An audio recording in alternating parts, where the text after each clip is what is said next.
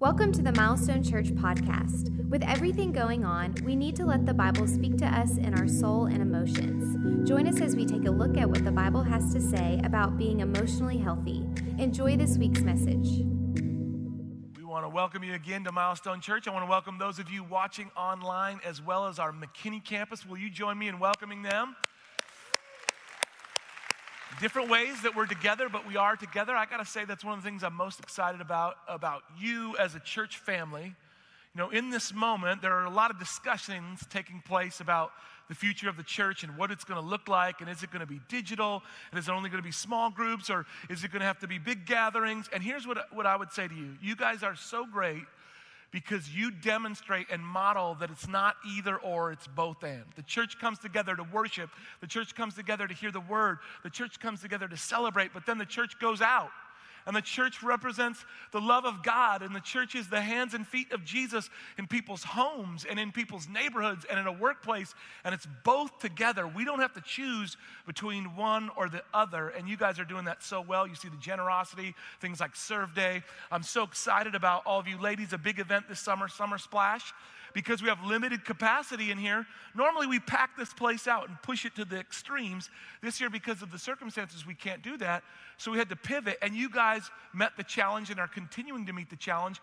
Over 125 watch parties will happen this Tuesday as you guys represent what it looks like. So we just want to keep doing that. We want to keep loving people and bringing the message of Jesus beyond, because let's be honest, we're in a world that needs it. We need it. We need it like never before. We've always needed it, but we need it now. And that's why we've been in this series, The Habits of Emotionally Healthy People. And we're in a series like this because we're struggling. We don't feel good. As a culture, we're not doing good. And when you feel good and you're not doing good, you make bad choices. And a lot of times, unfortunately, those choices can have long-lasting ramifications. So we've been together looking and figuring out how we can grow in this area of our lives. I was thinking about you and praying for you this weekend, and I came across a fascinating study that a really sharp guy from England, his name is Blanchflower, that's his last name. He just sounds smart, and with the accent, it puts him way over the top. He did a big study on happiness, what makes people happy, and how happiness changes over your life. 135 different countries.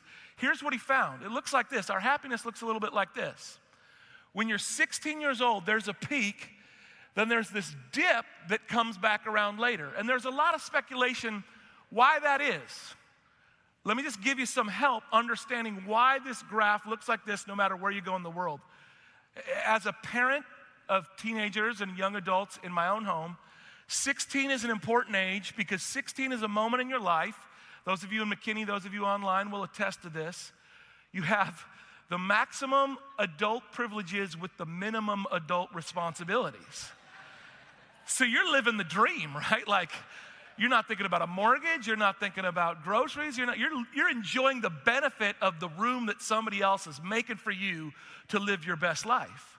And so at age 16, a lot of times, you get your freedom, you get your driver's license, you're out doing your thing. You have the busiest social calendar in the world that's subsidized by the people who love you, right? Like, my son, he's only 14, he's just got ahead of the curve. Anyways, his social calendar is so busy, and he looks at us like the means to subsidize his social life. But he's not alone. And so what ends up happening is, it's fascinating. Sociologists tell us that at 16, the clothes, the music, the car that we think is cool, most people lock into that.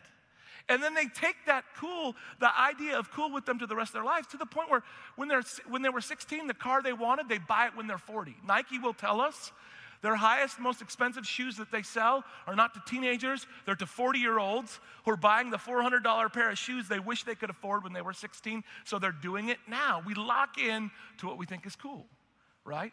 But then responsibility happens, and that sucker starts to go down. Now, the encouraging thing is, if you could see this online, the encouraging thing is it goes way back up later in life. 66, I don't know if you would attest to that, those in that age group. I saw this week Jerry Seinfeld. He goes, I'm 65 years old. I was like, man, we're all getting old. And Jerry's 65. He said, this is the greatest moment of my life because I've been married for 19 years. I got my wife. I got my 3 kids. And really, at 65, I don't care what anybody else thinks, and I don't even have to fake it anymore. So when people ask me stuff, I just say no to everything. He's like, my life has never been better. I don't know if that's what makes life so great at that point, but that's what Jerry said. He's a pretty sharp guy. But I thought I was appropriate to bring you this graph because if you see down there at the very bottom, that circle, it says 47. Let me just tell you, I am 47 years old, and I bring you good news from the very bottom of the happiness graph. You could be happy. It's still doable, right? Like there's lots of reasons. Why is that the bottom? I think, well, you're mid-career. You're right in the heart of those teen years with your kids, maybe. It could be that.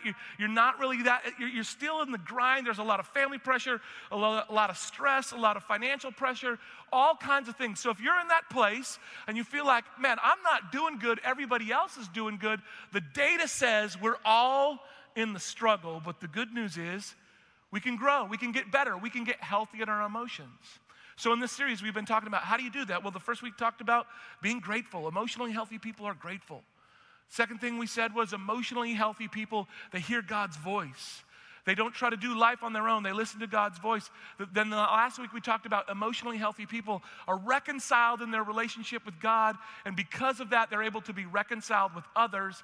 And this week we're going to look at another one. It's not going to be super surprising. It's not going to be like, I can't believe he said that, but that doesn't make it any less significant. Emotionally healthy people filter their emotions and frame their thinking through God's word. That's how they do it. When they're working through their emotions, when they're working through how they think about life, how they think about others, they don't do it based on what maybe they grew up learning. They don't do it necessarily based on what their friends say. They don't do it necessarily based on the opinion of culture or experts. They lean on God and His Word to be the initial framework by which they manage their emotions and they navigate with the world. And I think at some level, even our country as a whole understands this. You look at research, 60% of Americans say, I feel like my life would be better if I read the Bible more. That's not Christians, that's just Americans in general. So we have this idea that this would actually help me live a better life. The problem is there's this huge gap between I think this would help and then actually doing it. I saw this week, tragically, the American Bible Society did another study, and they found that in 2020, only 9% of Americans are reading their Bible on a daily basis. And one of the things that they thought was concerning, they were like, well, why is that? If you look at 2020, 14%. So in 1 year, 5% of Americans have stopped reading their Bible. Binging is up. Social media is up. Addictions are up. Anxiety is up. But Bible reading is down. Why is that? I think there are a lot of different reasons. It can be difficult. It's something that we struggle to understand. We know that it would be helpful, but we don't always know how to do it, and we don't like doing things that we feel ill-equipped or we feel like we're frustrated all the time. If it's frustrating long enough, we'll all quit eventually. So my goal today is to help inspire you, maybe watching online or in McKinney, to inspire you to see God's word in a new way so that you can grow and benefit and experience the power of His word in your life in a whole new way.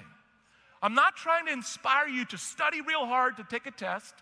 I'm not trying to give you abstract windows into conspiracies.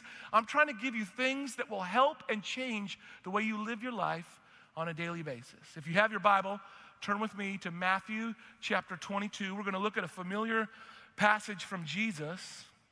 On the way to that passage, I thought we'd consider what the Bible says about itself.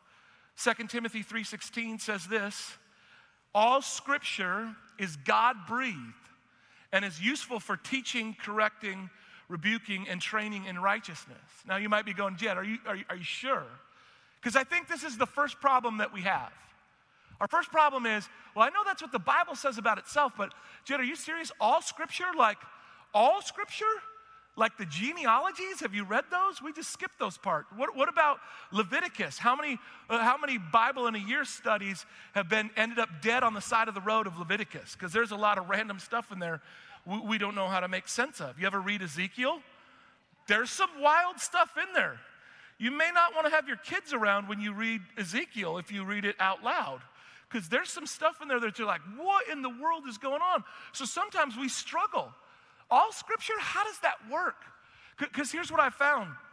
People have a hard time. They go, I don't know about the all part, Jed. There's too much to remember, and it's really hard to understand. Let's be honest, our attention spans are shorter than they've ever been. We're used to taking in quick information, a little bit here, a little bit here, a little bit here. If we don't like it, we move on to the next thing. I have a reputation among some of my friends. They said, Jed, I didn't even know this was a thing. They said, Jed, you're a short texter. I was like, what do you mean? They're like, well, you don't really say that much. You kind of just say the thing that you're trying to say and move on. I was like, I thought that's the point of what texting was. They're like, no. Sometimes you got to add some detail and context, and you're a writer, so get into it. But have you ever had that time where you're looking at your thing and you get the little 3 bubbly dots, always exciting, always a little anticipating what's going to happen? It's always weird when the 3 dots comes and then nothing ever happens. Like, I guess they didn't want to say anything to me. Anyways, you ever have the 3 dots and then all of a sudden the box that it comes in is giant? Like the person wrote you a mini novel? I get it sometimes on my watch, and I'm scroll. Dear Lord, how long is that? I learned a new term. You ever heard this? TLDR. You text that back to someone. Too long, didn't read. So it's just like. So if text messages are too long, how much more this ancient document that was written on halfway around the world that requires attention, understanding. We don't do things that we don't understand because there are so many other options that we have in the world. The other one is, I can't make sense of it. Can't make sense of the Bible. I don't understand. What's it trying to say? I've had many well-intended people during this season of time. Maybe you can relate to this in McKinney or online. I've had many well-intended people go, you know what? All these things are happening. I think secretly these are the end times. And then, what Matthew 24 is really talking about COVID, and the vaccine is the mark of the beast. And I'm like, okay, guys, appreciate the speculation. But really, God's word has never been about secret messages that only a few people could understand. God's word's always been so accessible, so real, so meaningful that a child could enjoy it, and yet so deep that our brightest minds can be confounded by the depth of the wisdom on the inside. The problem isn't the Bible, the problem is the way that we approach and engage with the Bible. And I thought, I'm going to do my best to try and help you and inspire you to read it in a new way.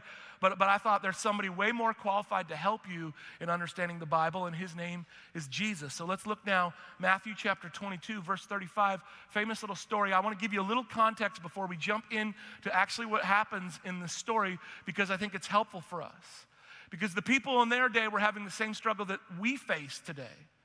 I think one of the problems with the Bible that we run into is we relate to it as a book filled with spiritual information. And at some level, it is, and that can be helpful. But it's so much more than a rule book. You ever heard somebody say, oh man, you really need to read the Bible. It's like an instruction manual for life. And I always go like, I know you're trying to be helpful, but if you've ever met a guy, we don't read those unless we have to. Unless it's broken and we have a stack of parts of stuff that we don't know where it goes, then maybe we'll read the instruction manual. Most people don't go, you know what I really want to do today? I can't wait to read instruction manuals. And so if you relate to the Bible that way, you're going to struggle. So much more than a series of rules. Jesus comes into this discussion with these experts in the law. Now, when we hear law, we think political, but really in their day, law meant scripture, right? The first 5 books of the Bible are the Torah, the Hebrew word for the law. That was not just the law, but it was their story, it was the history, it was God's desire to build the world with his people. And so when an expert of the law says, he's going to say this in just a minute, Jesus, what's the most important law? We get confused. What does that have to do with us? Really, the most helpful way for us to think about that is, what they're really saying is, what's the most important part of the whole Bible? Or maybe another way, what's the most important scripture in the Bible? And again, this is why it all comes down to how you see it. See, if you see the Bible as spiritual information that you're obligated to study that may or may not be useful, you're going to ignore it. But if you see God's word for what it really is, an invitation to a supernatural, dynamic, life-giving, life-altering relationship with the God of the universe who created you, who knows your name, who knows what you're feeling better than you know, your motivation and your desire and your relationship with God's word will be totally different. And if you haven't figured it out, my prayer for all of us is that we would move to that category, and Jesus is going to help us. Look at Matthew chapter 22, starting here in verse 35. It says, one of them, an expert of the law. Now again, this is not a lawyer doing some political work. This would be like a Pharisee or a Sadducee. This would be an expert in the Bible. Now remember, there are 613 laws in the Old Testament. That's a lot to remember. Some of those repeat themselves, but this is what he's asking them. He's saying this, teacher, which is the greatest commandment in the law? He's testing Jesus.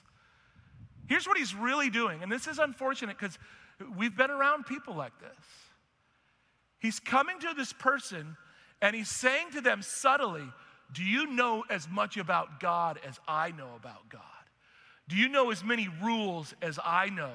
Have you ever been around someone like that? Do you feel like, man, when I'm around that person, I really am inspired to know more? No, you're like, I want less of that. Jesus one time told the same kind of people, he said, you spend all your time digging around in the Bible, but you miss the whole part because you're not even looking for me. Look how Jesus answers them. It says, Jesus replied, he's summarizing the entire Bible. He's saying, love the Lord, your God, with all your heart, with all your soul, with all your mind. This is the first and greatest commandment. He's not giving us categories. Here's what he's saying. What part of you should love God? And what Jesus is saying, all of you. All of you. Every part. If you want to have a real relationship, every part, not your Sunday part, not your work part, not your family part, all of your parts should love and honor God. Goes on to say this, and the second is like it, love your neighbor as yourself. All the law and the prophets is just another way to say the whole Bible hangs on these two commandments. What's Jesus doing? Well, quite simply, he's changing the way we think about the Bible. I could take time, it's a different message, but I could tell you about the purpose of the law, what it was meant to do, how it was pointing to them, why we got the law, why the law was a unfortunate but necessary thing in our relationship with God. But here's what I want you to understand. See, if you make life, I got to read the Bible because I got to remember all these things that I always have to do right, you're going to live frustrated with yourself and you're going to live frustrated with other people who aren't as good as you are. And Jesus is saying, don't try that approach to life because there's no life there. The purpose of the law was to show you your inability. You can't do it in your own strength. You're not spiritual enough. You're not good enough. You have to put your trust in me, and once you put your trust in me, I can live in you and through you and allow your emotions and your life and your heart and your mind to be something you could never do on your own. He's giving us a filter. He's giving us a lens. What does this mean for us practically? When you go to your Bible, whether you read Genesis or Exodus or Psalms or Proverbs, you should always read it through this lens. What is God saying to me about how this is going to help me love him, and then just like loving him, to love others? Jesus is saying the purpose of reading God's word is not to memorize information, it's to be transformed in our hearts, in our actions, in the way we live on a daily basis. That's what we all want. That's what we all need. Now I want you to know, I'm in the struggle with you. Maybe online, you've tried to read the Bible. Maybe here in this room, maybe in McKinney, you've tried and you get frustrated. Many, many times I've sat down to read the Bible and I'll read it. I'll be like, I'm going to read the Bible and God's going to speak to me. And I read it and I'm not totally sure what happened. I finished the chapter and I was like, okay, I did it, but I don't totally know what happened. And I sure don't know what that has to do with my daily life. I grew up in a home where we valued the Bible. We loved the Bible. My earliest memories, I could remember seeing my dad, my mom reading the Bible, encouraging me, incentivizing me, disciplining me to read the Bible. And so I did. And I didn't always understand, and I didn't always have the right motivation. There was a season of my life, my brother would tell you, my sole motivation for reading the Bible was I wanted to memorize more verses than he did. I was like one of those experts in the law. I bet I know more than you. I've tried that strategy. It's not real great. Let me give you a different hope. Maybe you're saying, Jed, that's where I still am. Every time I try to read it, I get nothing out of that. Well, here's the good news. There is a moment that's coming in your life. Maybe there's a prodigal in your life and you've prayed for them and you've encouraged them to read the Bible. You've given them multiple copies of the Bible and they've never read it. Don't give up hope. If that's you and you read the Bible and you're like, I just don't understand, I don't get anything out of it, when it goes from being something that you do, and I don't know how it happens. It's God in his wisdom and in his mystery as we continue to obey, and God, I don't totally understand it, but I'm going to keep taking steps. There comes a moment where our eyes are opened, and the time that we put in, those words that came in our heart that we didn't understand, they're not lost words, they're seeds.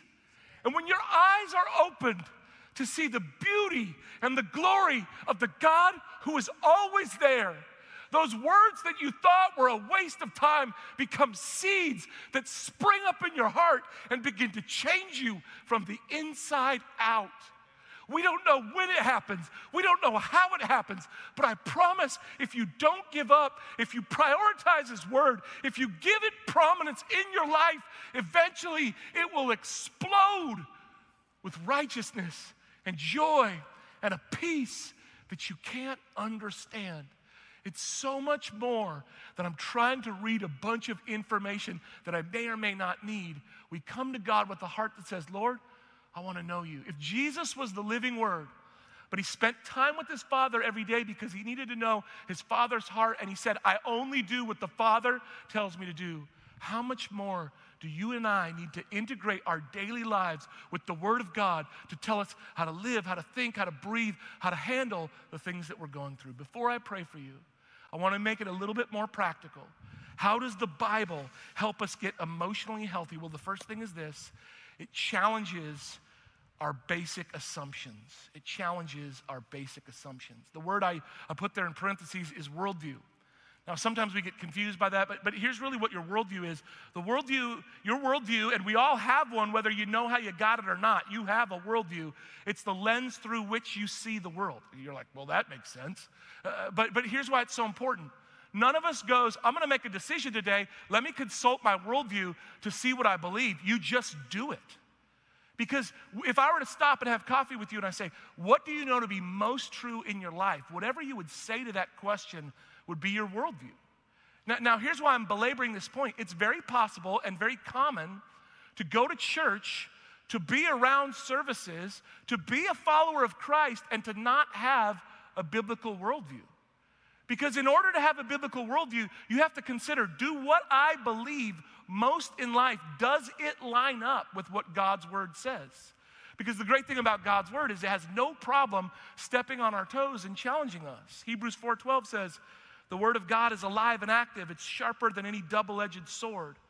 It penetrates even to dividing soul and spirit, joints and marrow. We don't like this one, but it judges the thoughts and attitudes of the heart. Now, here's what is true of all of us. No matter what our worldview is, it's really hard to change. One neurological study found it this way. It said, changing the things that you care about most is emotionally equivalent to being chased by a bear. Now, I don't know if you've ever been chased by a bear. I never have. I was in Colorado not long ago, and Sarah goes, do we have bear spray? And I was like, I don't need bear spray. But if we'd seen a bear, I probably would have wanted bear spray. It's the kind of thing that's traumatic. We don't like having our challenges, our assumptions, our thoughts, our ideas, the way we view the world. We don't want anybody stepping on that, which is why, really, I got to tell you, I love comedians. You're like, what does that have to do with this? I'm going to try and show you. Right? Like great comedians do observational comedy. They tell you something that you know is true in your own life, and then they get you to realize how silly it is. Now, this isn't part of the message, but this will help you. If you want to be more healthy emotionally, laugh every single day of your life. You should laugh every day of your life, and you should laugh at yourself every day of your life. And if that seems uncomfortable, I'll show you how to do it in just a minute. Here's what we got to do. We got to laugh at ourselves, because what a comedian will do is say, you're doing stuff that's ridiculous, and you don't even know it's ridiculous. I find myself, because here's the thing, we catch stuff. We take on beliefs, we take on values, we take on views just being around other people, and we didn't even know we take it in. I love words, I love phrases. There's a phrase I can't stand. One of my least favorite phrases, probably my least favorite phrase, you probably have said it, but I still love you. Here's the phrase, it is what it is. It means nothing. Stop saying it. If you ever hear me say it, say, well, why are you saying that? You said we shouldn't say it. I've caught myself saying it. It's nonsensical. It's filler. There's no reason to actually say it. Here's another one that one of my friends was like, do you really believe that? Yeah, I really believe it. I'm stopping saying this one. At the end of the day. We all say this now. We're talking along and then we're trying to make a point. We're trying to add emphasis. It's like a way to bold or underline your verbal statement. So you go, at the end of the day. That's really ridiculous. Because if it was true at the beginning of the day, it's true at the end of the day. I really think at the end of the day, it's about closing the door so there's nothing left you can do about it. So at the end of the day is a way like, I'm saying this and you can't talk back. Well, maybe. So we have to stop and we have to ask ourselves, okay, where did that come from? How do I get that? Are there things in here? Let me give you one. For the sake of time, I'm only going to give you one.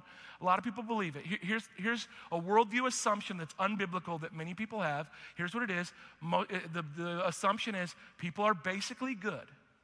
If we create the right circumstances, we can build the perfect society that will be equitable and fair and everyone will live in harmony. It's a nice idea. It's beautiful. And if you believe that, it's completely within your rights to believe that. The only problem is it's completely contrary to what the Bible says. We're flawed and we're broken. And the moment that we say, God, we want everything that you offer without being dependent on a relationship with you, we create pain and suffering far greater than we would have anticipated or we would have imagined, which is I basically summarized the story of Scripture for you in one little moment. It's hard for us to deal with that. But do we really believe that? And the only way that belief gets challenged. Now, you don't hear what I'm not saying. See, the great thing about having a biblical worldview, and we're all in process trying to get there, the great thing about having it is it doesn't make you go, I disagree with everybody who doesn't believe what I believe, and I don't even want you to be part of my life. No, not at all. In fact, it's exactly the opposite. A biblical worldview goes, I'm trusting God. I'm not putting my expectation on you or myself to make the world right. I'm trusting God's going to sort it out, and so I'm free to love and serve you, even if you think that life is completely different than the way I feel about you. It gives you a peace and the ability to worry about you first and everybody else later, to be loving and considerate and gracious, which makes you so much more healthy emotionally. Here's the second thing. It clarifies the issues of our hearts. And here's the problem. We don't know what's going on in our hearts. There's all kinds of emotions swirling around in there. During this time, we've all been wrestling with stuff, and I was thinking about it because during this time, over the last few months, my son and his friends started to play a new hobby. They got a new hobby. It's disc golf. And so I was looking for a way to spend more time with my teenage son, so I was like, I'll play disc golf with you. So we started going out and playing. A group of the guys on staff here and their sons, we're all out at the park playing disc golf. And, it's chaos. There's guys going around everywhere. And those discs, you could throw them far, like farther than a football field. And they're hard, and they could hit someone and hurt someone. So I'm worried about the kids. And like, don't hit each other in the head. That could be a problem. And then it wasn't a kid who got hit in the head. It was me. And here's the problem. I never saw the disc. And so I didn't even see it coming, and all of a sudden, my face exploded with pain receptors. You ever had that happen? Like your face just hurts and you don't even know what happened to you. And so my friend goes, oh man, I'm so sorry. Are you okay? I did what every guy did. I'm good, right? Like, I'm seeing stars. I'm in the concussion protocol. I'm wobbling a little bit. I'm trying to find my bearings, but I'm like, no, I'm good. I start tasting blood in my mouth. I was like, is it bleeding out my nose? I was in a rough spot. But in that moment, what do you got to do? Okay, where's my bearings? Can I see? Yes. Okay, up, down. What just happened to me? And then how do I make sense of it? And here's why I belabor this point. Many times our emotions are the same way. See, whether or not you engage with God's words, emotions are going to blindside you. The difference is, if you're connected to His Word, your ability to navigate those emotions makes a totally different outcome than if you don't have it. See, most people, it works like this. You have an emotion, and then because of that emotion, you have an action. And you're like, Jed, I'm not emotional. Well, that's okay. For those of you who stuff your emotions, you're passive-aggressive, but you still do it, right? Like all of us, and it's okay. I'm in that group sometimes, but here's the thing. Our emotions impact our actions. And let me just suggest a better way. Emotion, and then God's word as a filter, and then an action. You've probably been noticing, if you've been with us this summer, we stop during the service, during worship, to pray. Those of you online, those of you in McKinney, we've all been doing this together. And when we do that, we almost always go to the book of Psalm, and there's a reason. Because in the book of Psalms, Right there in the middle of the Bible, you find every emotion that you could possibly imagine, and every emotion that you could possibly imagine completely 100% honest.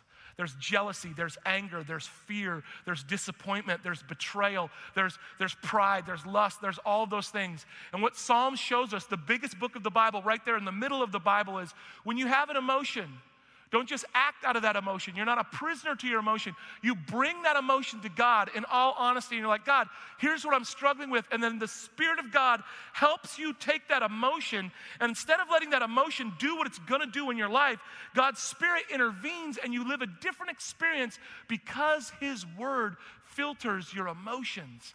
Every single one of us can do this if we will. We don't know what's happening in our heart. The Bible says, Jeremiah 17:9, the heart is deceitfully wicked above all things. We don't even know how we're doing.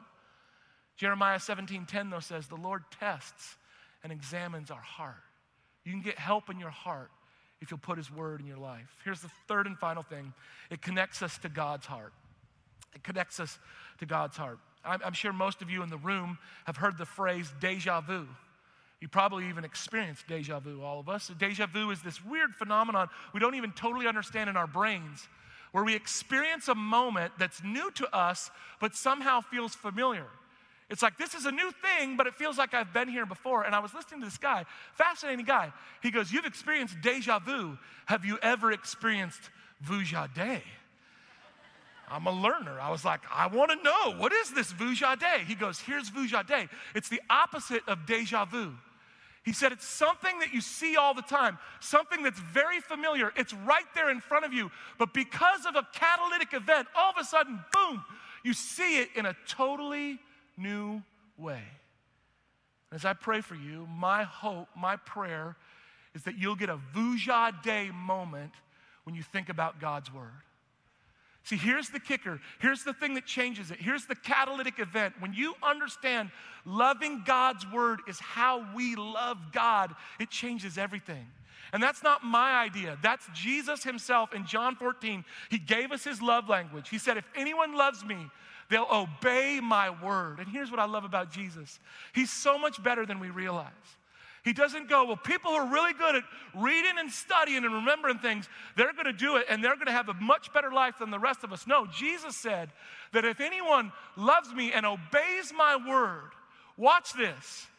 He said, not only will I help you a little bit, not only will I remind you, He said, I'll send you the Holy Spirit that will remind you of everything I said. But He said, if you love me and you love my word, not just in church services, not just when your favorite worship song is playing, anyone who loves me and loves my word and obeys me, my Father and I will come to them and will make our home in them. God wants to make His home in you. All you have to do is open up to the Word.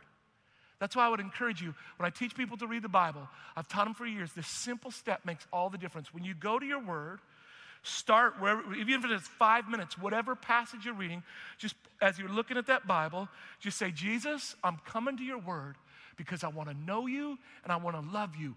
Will you speak to me? I promise you, He will answer that prayer. You say, how do I know if I'm doing this? Just a few practical things that I think could really help you. How do I know if I'm doing this? Well, I would encourage you to read it every day. 5 minutes a day is better than an hour one day a week. Read the Bible every day. This is true for everything. This is true for eating right and exercising. It's true for God's word. I can't tell you, I have no greater joy than when I teach in a moment like this and someone comes up to me weeks or months later and says, Pastor Jed, you said read the Bible for 5 minutes a day. And so I did it, and I did it consistently. Then I went to 10, then I went to 15, then I went to 30. Now I'm at an hour. We would all love to say, I read the Bible an hour every day, but the path to get there is not to just be willpower and determined. Help yourself form the habit. 5 minutes becomes 10 minutes, becomes a half hour, and eventually the Word becomes a huge part of your life. And it's not, hey, I know more things for Bible trivia. No, my heart's different. My head's different. My life's different. You say, where do I start? Well, if you've never read the Bible, we always say start in the Gospel of John. It's the gospel where Jesus explains what He's up to more than any other place. You know, if you're looking, I only got a little bit of time. We'll do this every day. Read a psalm every day. The Psalms teach us how to relate to God. And read a proverb every day because the Proverbs teach us how to relate to each other. little bit of the gospel, one psalm, one proverb. If you do it even 5 minutes a day, it'll change your life. Here's the next two pieces that are equally as important. Talk about it with others. That's why we study the Bible in here together. We want you to talk about it. That's why we tell you about small groups. We're not trying to fill your schedule with programs. We want to give you opportunities and moments for you in your own words to talk about what God's saying to you. Do it with your roommates. Do it with your spouse. Do it with your children. It doesn't have to be a test. It doesn't have to be weird. Make it part of your life. This is how we learn anything. You learn anything by talking about it, by growing in it, by thinking about it. And that's the last thing. Think about it in your daily life. Not just when you're here, not just when you're watching a service, but on the way to work, in the boardroom, while you're out exercising, wherever you're at. Ask God, God, help me to think about what you said to me in your word. The greatest, the most extensive research project ever done on people's spiritual development wanted to find out what really makes people live the Christian life. They said, is it going to the right church with a great preacher? That can be helpful. Is it going to this place? Is it a background of faith? Is it heritage? Is it time? The single greatest determining factor, far and away, in every country, in every language, in every age, people who read their Bible on a regular basis have a relationship with Jesus that changes their lives. Every one of us can do this if we'll just open up our heart and say, God, I want to know you more. Let's pray. Jesus, we're so thankful for your presence. Lord, we're thankful for your word. We're thankful for your power. We're thankful for your spirit. We're thankful that they all work together to bring us into a dynamic, changing relationship with you. Not just where we learn information, but where we become the people we were created to be. Maybe you're here and you thought a relationship with Jesus, or maybe you're watching online and you thought, well, the whole point of this Christian thing is to be more spiritual than somebody else. And then that's a frustrating way to live your life. There'll always be people who are better than you. There'll always be people who are lesser than you, but the ground is level at the foot of the cross because Jesus did for us what we couldn't do for ourselves. And only a perfect Son of God could invite us into a relationship with the perfect God. And so all you have to do right where you're at is just say, Jesus, come into my life. Restore me into right relationship with God. Just in your own words, just make that your prayer. He'll come and do that in that moment if you've prayed that prayer. Maybe many of you, there have been seasons in your life where you regularly spent time in his word and you've drifted and maybe you feel ashamed or condemned. You haven't even told anyone. God's not mad. He's not looking to shame you. He's wanting to bring you into a greater sense of life, a greater sense of hope, a greater stability in your emotions, a greater ability to love God and to love others. Lord, that's my prayer for each and every one of us, that we would grow in this way. In Jesus' name, amen. Thanks for listening to this week's message. If there's anything we can do to help you in your walk with Jesus, please don't hesitate to reach out by texting us at 817-406-7470. Our team would love to pray with you and help in any way that we can. If you found this podcast helpful, leave a review on the podcast app or your favorite podcast platform. We hope you have a great week.